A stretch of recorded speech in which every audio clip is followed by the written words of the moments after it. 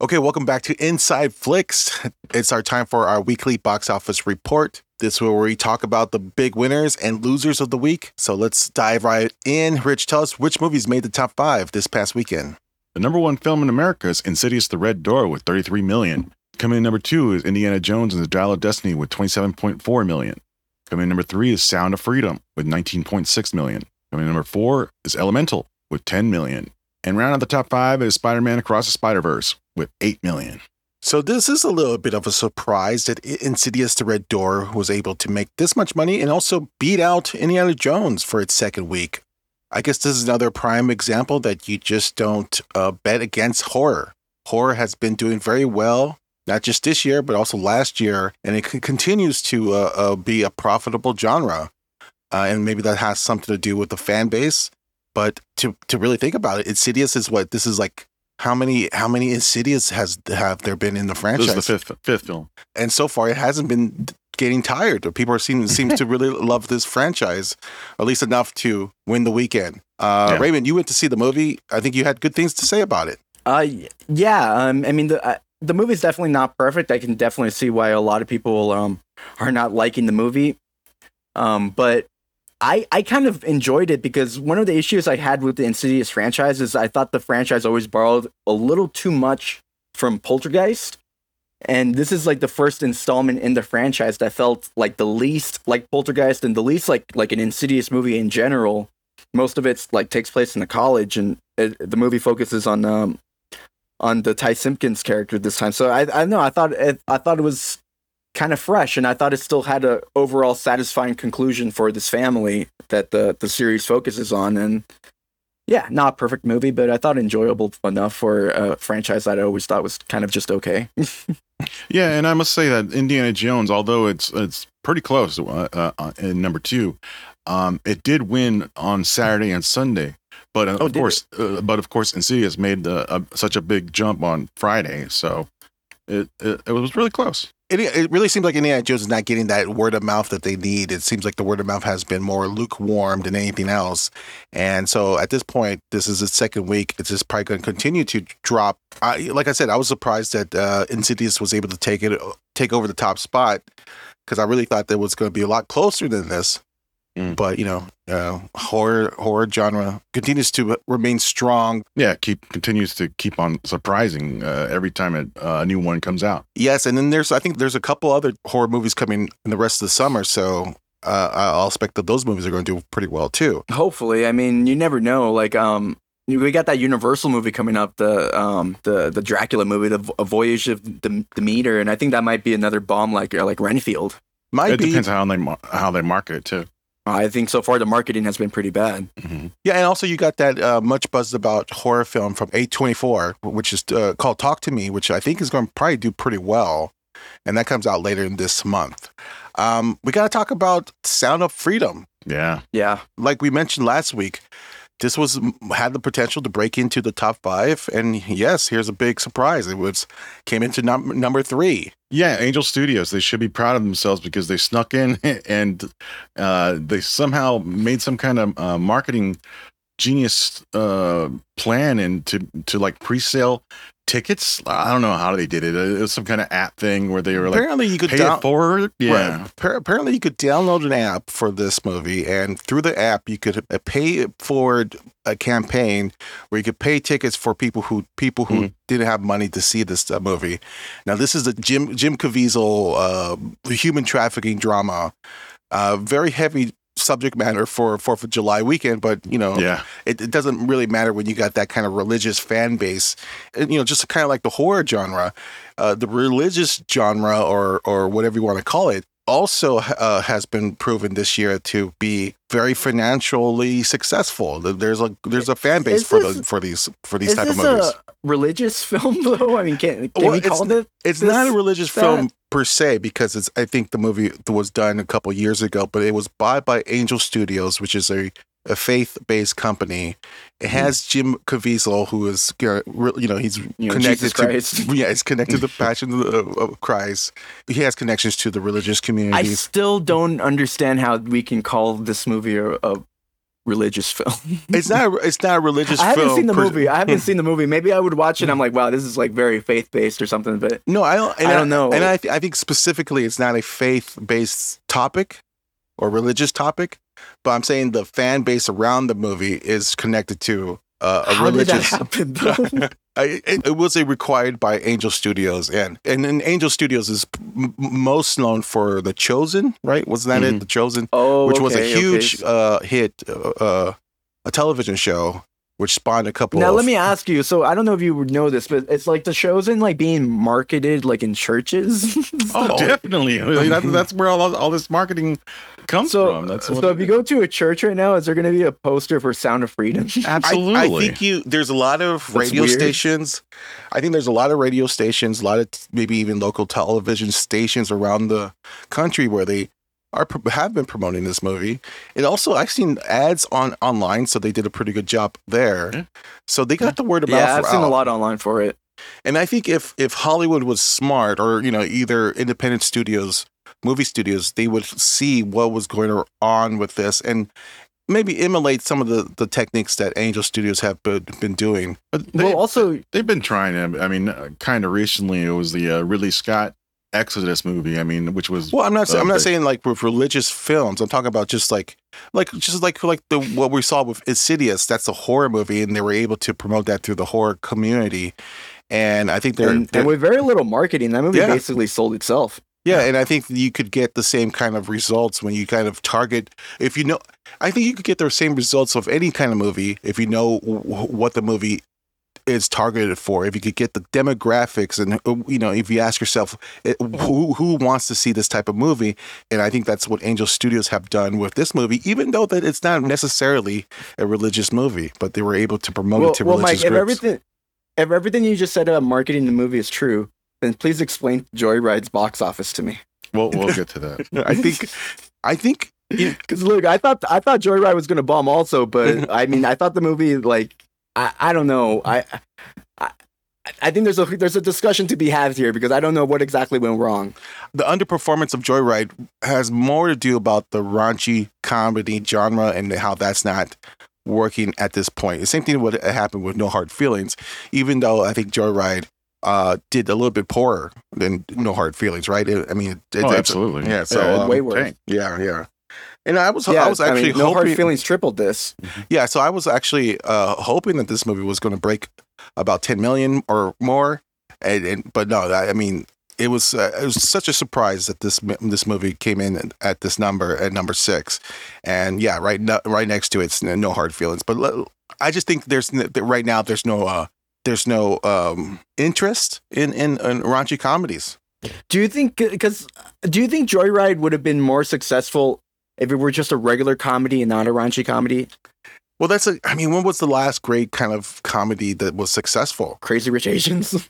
Well, yeah. I mean, like just regular. I mean, I'm saying like any comedy. I guess you could say the Sandra Bullock last year with Sandra Bullock's comedy Lost City, which did actually very well. But I mean, that has more the romantic angle, rom-com angle on it too, or maybe even an action comedy. And even sooner was that Julia Roberts George Clooney movie. I mean, which took a while to add up. I mean, it didn't open It didn't open that well. I think the whole raunchy comedy genre has died out, even though I feel like both No Hard Feelings and Joyride is a lot tamer than, like, say, the raunchy comedies that came out in the early 2000s. But let's not go to Joyride just yet. Let's talk about Elemental first, because I hear it's coming out at number 4. It's still remaining strong, and it's not doing all that bad, even though it had a really horrible opening. Look, I think in the end of the day, it's not going to do as what they hoped for, but it could, like I was saying last week, it could have been a lot worse. Yeah, it's still continuing to get positive word of mouth, and I think it's still it's definitely helping because it only dropped 17%. Yeah, I think this is a very strong hold for Elemental. I mean, just the fact that when the movie opened, we all thought this was going to be the biggest bomb of the year, and it turns out that that's not true at all. It's actually The Flash, which ended up opening a bit bigger than this movie when back when they opened. They opened on the same weekend, and Yeah, so Elemental's just hanging in there. And the biggest animated bomb of the year is going to be Ruby Gillman. Yeah, probably. And that's no surprise to anybody. I'm sure a lot of people still don't even know of that movie's existence. Well, speaking of Ruby Gillman, let's talk about the rest of the top 10. Rich, tell us what movies made the top 10. Coming number 6 is Joyride. Number 7 is No Hard Feelings. Number 8 is Transformers Rise of the Beast. Number 9 is The Little Mermaid. And round out the top 10 is Ruby Gillman, Teenage Kraken. I suppose Joyride is probably the biggest surprise of the week, and surprisingly, it's the biggest loser of the week. The projections was like over 10 million, maybe 15 million. It didn't even hit that number. This is a lot worse than No Hard Feelings. In fact, it was very close to No Hard Feelings, and that's on its third weekend. So big disappointment. Yeah, well, the thing is, I thought Joyride had really bad marketing. Like, I thought the movie straight up just looked awful. And then, we started hearing all these buzzes from the movie, all this positive buzz from the movie because they screened it at CinemaCon, and they started to have all these screenings, and I ended up going to it just because of the buzz. And while I thought the movie, I thought the movie was pretty good. I didn't think it was quite as good as the buzz was saying, and I thought there was going to be a bit of a negative effect where, like, a lot of people, or not a lot of people go see it, but like the people that do go see it is because of the positive buzz. And I don't think those people are going to necessarily recommend it to other people because the movie's not as good as it was hyped up of being. Yeah, even though the Rotten Tomato score was pretty good, I mean, it's got an 82 average audience score and a 91 critic score.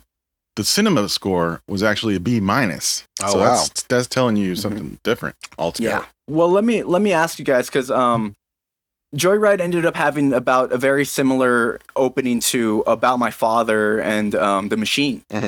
So I'm curious, do you guys think it's going to end up performing around those movies and making around somewhere between 10 to 15 million total, like worldwide, or do you think it's going to make a little bit more than that? No, I think it's going to be gone even quicker because the Friday was the bigger opening. Saturday, Sunday they dropped impressively, barely even made the top 10. Yeah, not good. Yeah. You mentioned The Machine. You mentioned About My Father. About My Father. It also had the same opening as Easter Sunday. Oh wow, yeah. Comedy's been tough in theaters. Comedies coming out in theaters has been a tough road for them, and it seems like people who going to the theaters don't want to see comedies. They definitely don't want to see raunchy comedies, and I think, like we were saying. Like we were saying before in previous episodes, I think comedies is just doing a much better job in television, and there's a lot of TV shows that we could point to that are actually doing more experimental stuff or doing more. Well, also the most important thing is on I feels like a lot of comedy series that you're getting more laughs per minute, and that's saying a lot because these TV shows are usually like 20 to 30 minutes. And we're watching these movies that are an hour and a half, sometimes 2 hours, sometimes longer. And they don't have as many laughs sometimes as an episode of television. Well, the biggest raunchy comedy I'm looking forward to is still Strays. That's the one that looks damn fun.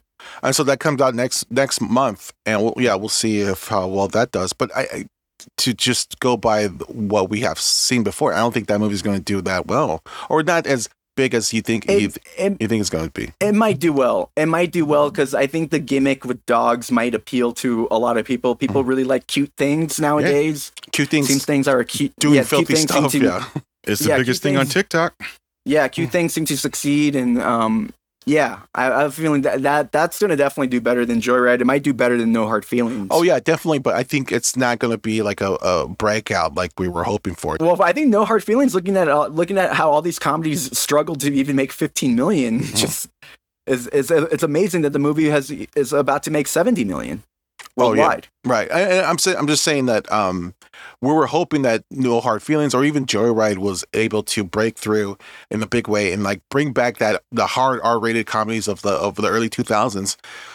And I don't think that's going to happen, or at least that we haven't seen that happening yet. Well, as far as traditional comedy goes, we're going to see how Barbie does really, really soon. So yeah, that's going to be big. I don't know if I could count that as a comedy. I mean, what do you call it? This is the drama? Just a weird movie. A family movie? I don't know. Yeah, I guess yes. I guess it's a comedy, but it's definitely not the comedy I'm thinking of. This is more kind of. We're talking about R-rated comedies right now, right? or raunchy comedies at least. Yeah, I said as far as regular comedies. I really see that as I think Barb and Star type of comedies, and don't taint it. No, I think Barbie's going to do huge. I think it's going to be huge because it's just the marketing has been so good, and the marketing is not because of what Warner Brothers has done. It's really what Mattel has done with that movie. But we'll talk about that when that's about to hit theaters. Yeah. Let's look forward. Let's look at next week, and let's talk about the big movies coming out this week in theaters. Rich, tell us. Opening out wide on Wednesday is Mission Impossible: Dead Reckoning Part 1. This is the latest chapter in the hit action film franchise in which Tom Cruise returns as IMF super agent Ethan Hunt. This time, Ethan and his team race against time to stop a deadly weapon while battling a new powerful enemy. Also opening up wide is The Miracle Club. This is the new emotionally charged female-driven drama that stars Academy Award winners Maggie Smith and Kathy Bates, along with three-time Academy Award nominee Laura Linney. The film follows three women as they embark on a transformative journey of healing and forgiveness while traveling from Ireland to France. Yeah, so Tom Cruise, baby, he's coming back this week. Is he going to bring that Top Gun Maverick spirit? Is he going to rule box office again? Is he going to save these summer blues that we've been having? Is Mission Impossible going to be the big hit? And I should mention that the projections for this movie, it's respectable. It ranges around 65 million, but some say this movie might do over 100 million. What's your thoughts? Yeah, I think opening up Wednesday is the best thing for it. I mean, I think it's going to be a huge weekend for it if they count it all from Wednesday. But I would say by Sunday we're going to see 100 million for the 5-day week. Yeah, I think so too. But I mean, how about that weekend chunk? I think the almost 3 hour cut might hurt it a a Oh, is this movie over 3 hours? No, it's like 2 hours and 47, I think. But it's still long. Oh wow, I didn't realize it's that long. With trailers, it's 3 hours. I didn't realize. I think the movie's going to probably have, if we're just talking about those, that weekend and not the whole 5-day or whatever, then I think the movie's going to have a weekend of probably, what Richard was saying, 80 million. But for the 5 days, it's going to probably be like 150 or something like that. Yeah, and I believe all that press about watch it now before it's gone because of Christopher Nolan's movie coming out soon. Yeah, I was going to take all the premium screens away, it seems like. So I think all that press is going to help it.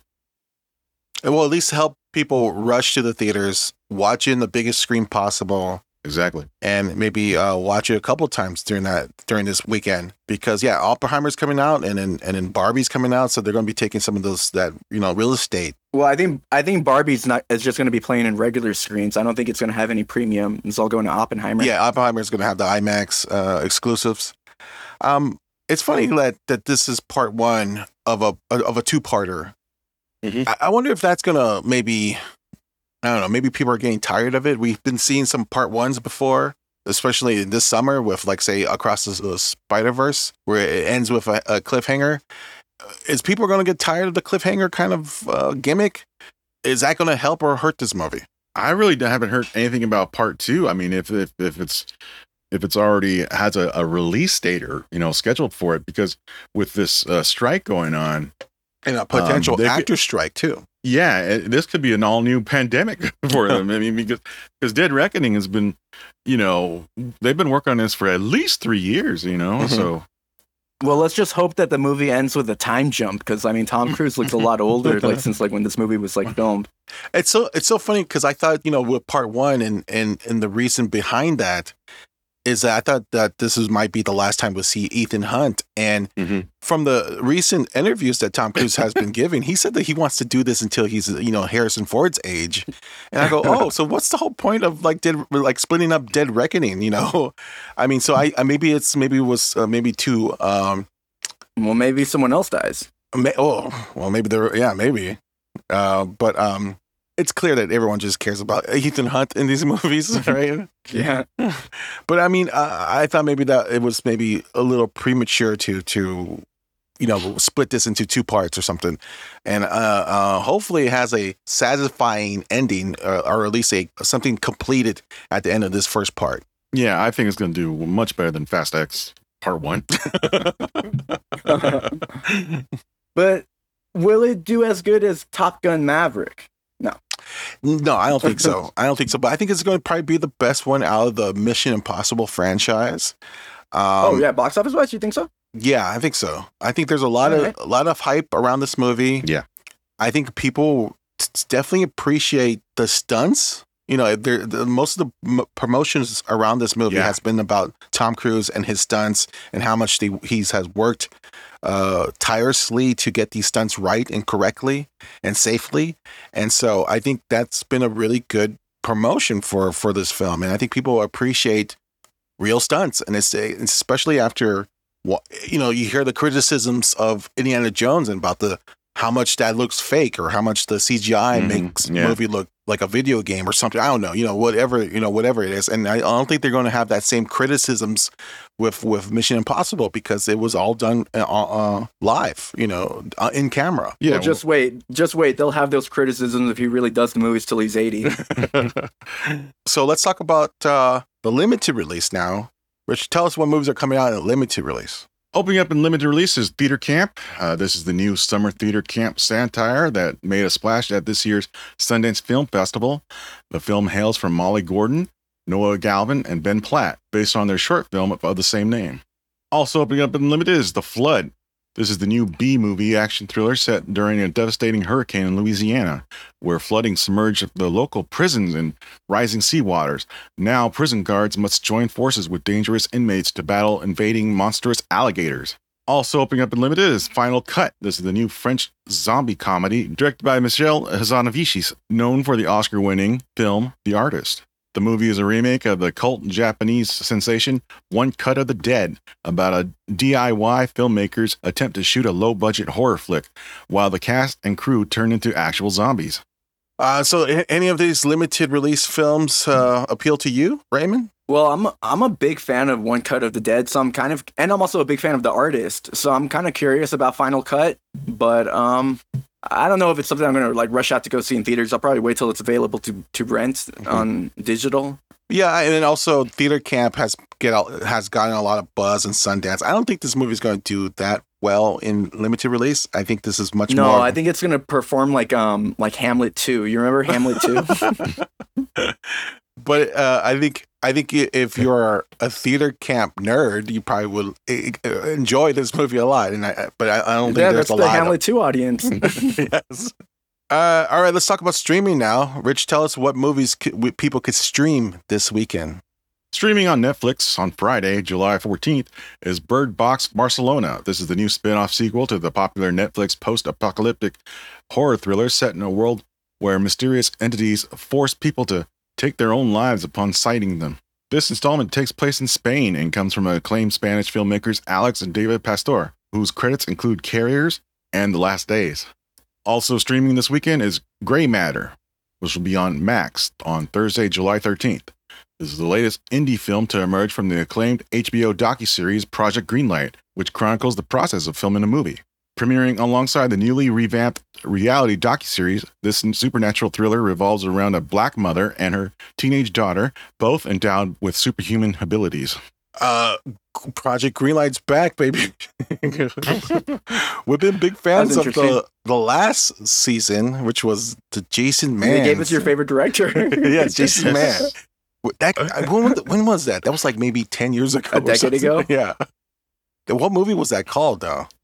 The Leisure Class. The Leisure Class. Oh, yeah. Project Greenlight's been notorious of producing movies that are terrible. And even though the show itself has been entertaining because you're watching a young filmmaker who really doesn't have that much experience of making a movie, going to the trials and tribulations of making a film. So it has been very good watching these series, but the end result of those movies have been terrible. Who knows if Gray Matter might break the curse, but I don't know. Are you down to watch a new season of this, like kind of revamp because it got new people on the series? Is Ben Affleck not on it anymore, and Matt Damon? They're not producing it anymore? It's Issa Rae has taken over. I think Kumail Nanjiani is one of the judges, and they got a couple other filmmakers on it too. Yeah, but Matt Damon and Ben Affleck is off on this one. They're not part of this revamp version. I guess I'll watch it, but I mean, not including Ben Affleck and Matt Damon's kind of strange. It's kind of a remake of the series. It's a reboot. A reboot, yeah. Rich, one of your favorite seasons was the John Gallagher season with when they made what was that movie called? Feast, right? And which actually spawned, even though we say these movies are terrible, Feast actually spawned a decent cult franchise. I mean, I think they made like 4 of them or something like that. Yeah, but they're all 4 terrible movies. I mean, that was like kind of the best season, really. I mean, that was the one. Yeah, but it was still better to see it on, the docuseries. Still, I mean, it was just. But the last one with Jason Manzo, it's just incredible to see them go from stage 1 to the end, where they screen their movies for the first times with their cast and crew, and how much ass kissing goes, follows the screening. Well, you can really show how fake Hollywood. It shows you exactly how fake Hollywood is, and how much of an ego that poor director who thinks he's the next Scorsese. That's what I love about the show. But I don't see. The thing is, I don't know if this is going to be like that. I think this is really trying to. It's very strange that they're releasing the film first. Well, no, it's on the same day, so they're releasing the season and in the movie at the same day. So you could pick your poison. You could watch the movie first, or you could watch the series first. Oh, okay. So that's it for our box office report. Thank you for listening to Inside Flicks. We'll be back next week. We'll see how well Mission Impossible Dead Reckoning Part 1 performs in the box office. We'll also talk about the new movies coming out next week. And yeah, that's it. All right, we got to go. All right. Adios, everyone.